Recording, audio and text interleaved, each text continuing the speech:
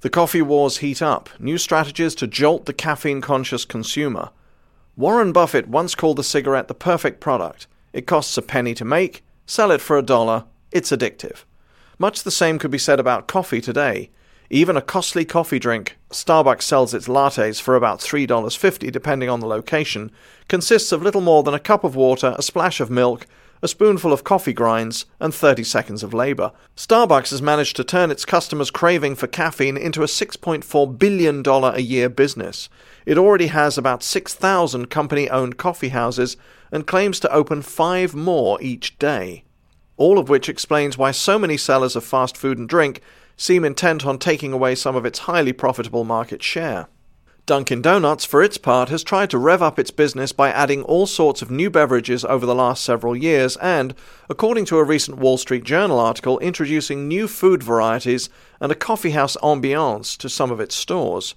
Its beverage offerings include the Coffee Coolata and lately the Turbo Hot, a cup of coffee stoked with a shot of espresso. The changes, along with a new ad campaign, are intended to tell consumers we take our product seriously, but not ourselves too seriously, says spokeswoman Suzanne Norwitz. We're not about fancy couches and Wi-Fi, we're about providing a good value and being convenient. Despite that thinly veiled knock at Starbucks, Norwitz insists that the changes aren't aimed at luring customers from the Seattle chain. We are doing what we have always done, she says. We are speaking to the plain-spoken, no-nonsense Dunkin' patron. McDonald's likewise has trotted out a new line of upscale coffee, co-branded with Newman's Own Food Company, and even 7-Eleven has taken to serving cappuccinos and boasting of gourmet beans in its brews. But marketing experts at Wharton caution that these kinds of efforts may be misguided. Some companies seem so obsessed with swiping business from Starbucks, or so afraid of losing customers to it, that they may be abandoning a niche they could continue to defend and profitably serve. Indeed, Starbucks envy may be leading some to forsake the customers who made them what they are. In any mature market, there are always going to be price-sensitive customers, quality-sensitive ones, and convenience-sensitive ones, says marketing professor Peter Fader.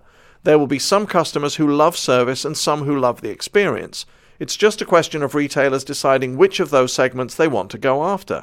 Everyone can do well if they cater to their segment. Selling coffee today that is at least palatable makes sense for many quick-service eateries. For example, at Dunkin' Donuts, which is owned by Dunkin' Brands, coffee and donuts are as complimentary as, well, Kops and Crullers. If the chain doesn't sell a decent cup of coffee alongside its jelly-filled donuts, it's inviting customers to shop elsewhere, says Wharton marketing professor Xavier Dries. If customers do that, he warns, they may not come back. Made to order, Starbucks and a host of smaller companies like San Francisco-based Peet's Coffee and Tea and Minneapolis-based Caribou Coffee have raised consumers' coffee consciousness, ratcheting up the threshold of acceptability, argues Bill Cody, managing director of Wharton's J.H. Baker Retailing Initiative. Even people who won't fork over $4 for a flavored latte will want something better than overcooked percolator swill. The average person now expects not just to have a fresh cup of coffee, but to have it hand-tailored to their expectations, he notes. In addition, coffee is a ritual purchase that drives other purchases, says Rob Price, Chief Marketing Officer for the Wawa convenience store chain based in Wawa, Pennsylvania, and an adjunct professor at Wharton. It tends to be the unifying beverage around which a lot of other things get sold. The morning paper, a donut, or a breakfast sandwich. People also typically buy coffee 5 or 7 days a week, often at the same place. Businesses crave customers with that level of devotion. And thanks to today's coffee culture, more people are caffeinating throughout the day, which, if you are Wawa, means more selling opportunities. Good coffee has been really democratized, Price points out. Some of our competitors on the high end tend to alienate customers by their surroundings and their price, but it's easy to give coffee as an affordable luxury to almost everybody. His remark is no doubt a reference to Starbucks, as was Norwitz's comments about fancy couches and Wi-Fi. Visit Dunkin' Donuts' website and you will find even more talk of the company's igniting a revolt against the tyranny of high prices, long waits, and confusing sizes. Starbucks, as anyone who has tried to puzzle through its menu knows, calls its sizes tall, grande, and venti, although many customers seem to continue to order smalls, mediums, and larges. Dunkin' Donuts also boasts that its Espresso Revolution liberates customers by offering real and authentic espresso drinks at affordable prices in everyday language. Starbucks, for its part, is little worried about such jibes. In an email, spokeswoman May Coulthall said her company is proud to be credited with creating the specialty coffee industry in which a variety of coffee houses thrive today. However, Starbucks believes it is the unique and authentic Starbucks experience, as well as our knowledge and passion for quality coffee, that differentiates us from other coffee retailers. Meanwhile, Fader and several Wharton colleagues aren't convinced that Dunkin' Donuts and other coffee purveyors are angling for the same customers or even selling the same thing as Starbucks. Put differently, Coulthall's statement about the unique and authentic Starbucks experience is more than just promotional blather. Along with its brews, her firm is peddling a place to hang out with cool music, comfortable couches, and free wireless internet connections, says marketing professor David Reepstein.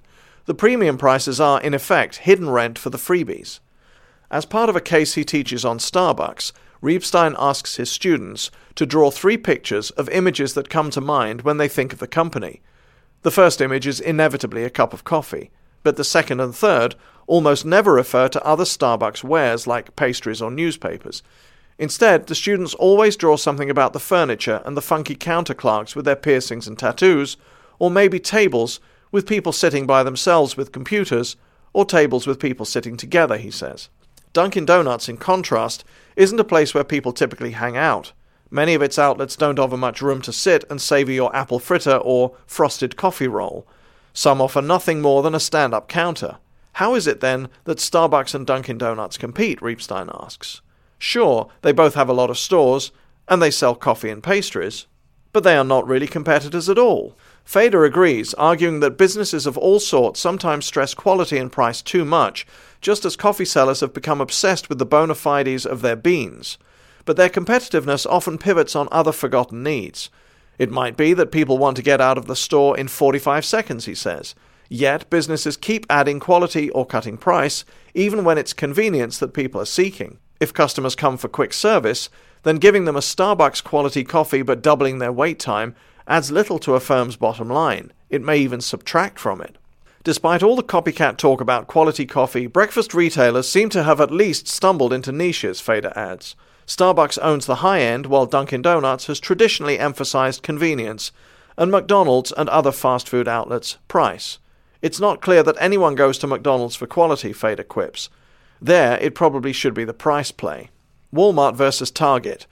Other retailing sectors have shown that segmenting the market in this way makes sense. Look at Walmart and Target, Fader suggests. They seem to be in the same market, but you can easily shop in both for different reasons. Though both are classified as discounters, Walmart has historically aimed to have the lowest price, period, while Target tries to combine stylish clothing and housewares with value pricing. Recent press reports, however, cite efforts by Walmart to experiment in some stores with higher-end clothing and upscale household accessories as a way of competing in Target's niche. In the same way, you can go to Dunkin' Donuts in the morning and Starbucks in the afternoon, and Dunkin' Donuts shouldn't be at all bothered by that. Maybe you are looking for different things at different times of the day. Even Starbucks, for all of its caffeine-fueled success, faces challenges, including the need to continue growing rapidly, without undermining its sleek operations or alienating its devoted clientele. As a publicly traded company, Starbucks has to expand to meet Wall Street expectations, yet its obvious paths seem fraught with peril. Adding more food to its menu, which the firm has begun doing, risks gumming up operations and lowering margins. When I heard they were doing that, I thought they were getting desperate, Drays says. That's how you start losing your point of differentiation. Installing drive-through windows, which Starbucks is also trying, likewise could endanger the brand. If they say, here, just take it with you, it becomes more like just a cup of coffee, Reepstein suggests. As a cup of coffee, it's fine, but are you willing to pay that much for it without the experience? Mature companies, or those strongly identified with particular customers, often stumble into trouble when they try to expand beyond their core clientele, says marketing professor Barbara Kahn. She points to Talbots, a seller of conservatively styled clothing for professional women. The company's customers historically tended to be older women, Kahn points out. But Talbots wanted to bring in more than just older women, so they introduced younger styles. In trying to do that, they antagonized the older women and didn't get the younger market. The same sort of demographic stickiness prevails among car brands, she notes. Two General Motors marques, Buick and Oldsmobile, long held little appeal among younger buyers, and that partly led to GM phasing out the Oldsmobile line several years ago. While no one is predicting that Starbucks will go the way of Oldsmobile, the company, by wandering too far from its formula, could lose its cachet among urban professionals without attracting new buyers. The return of Juan Valdez. A hidden casualty in the coffee wars has been a Colombian coffee farmer named Juan Valdez. Perhaps the world's best-known bean grower, he existed only in ads and was the fictional spokesman for the National Federation of Coffee Growers in Colombia. The group created him to promote its beans in grocery stores, contending that they tasted better than other grocery store coffee, and thus secure a premium price from retailers. The Federation even persuaded some retailers to put its logo, a drawing of Juan and his mule, on containers of coffee. The Federation's beans were among the first grocery store brands that said, "We have higher quality," notes marketing professor Patty Williams, and they had remarkably high recognition for Juan Valdez as a character. A tiny little organization developed this brand icon. But the coffeehouse revolution eroded the Federation's gains. Marketing by Starbucks and regional chains advanced the notion that the best coffee comes from freshly roasted and ground beans, and few grocers offer that. Now all grocery store coffee is viewed as bad, Williams adds.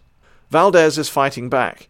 He too has become a barista, an Italian term that many coffee houses use to refer to their espresso makers. The Federation has launched Juan Valdez cafes in New York, Washington, D.C., and Seattle. The Seattle store held its grand opening April the 16th and is near Starbucks' original location. But Juan Esteban Orduz, the Federation's president, told the Seattle Times that the cafes don't aim to take on the coffee-brewing behemoth. They are intending to serve, in effect, like billboards, he says, publicizing high-quality Colombian coffee to a new generation of coffee drinkers.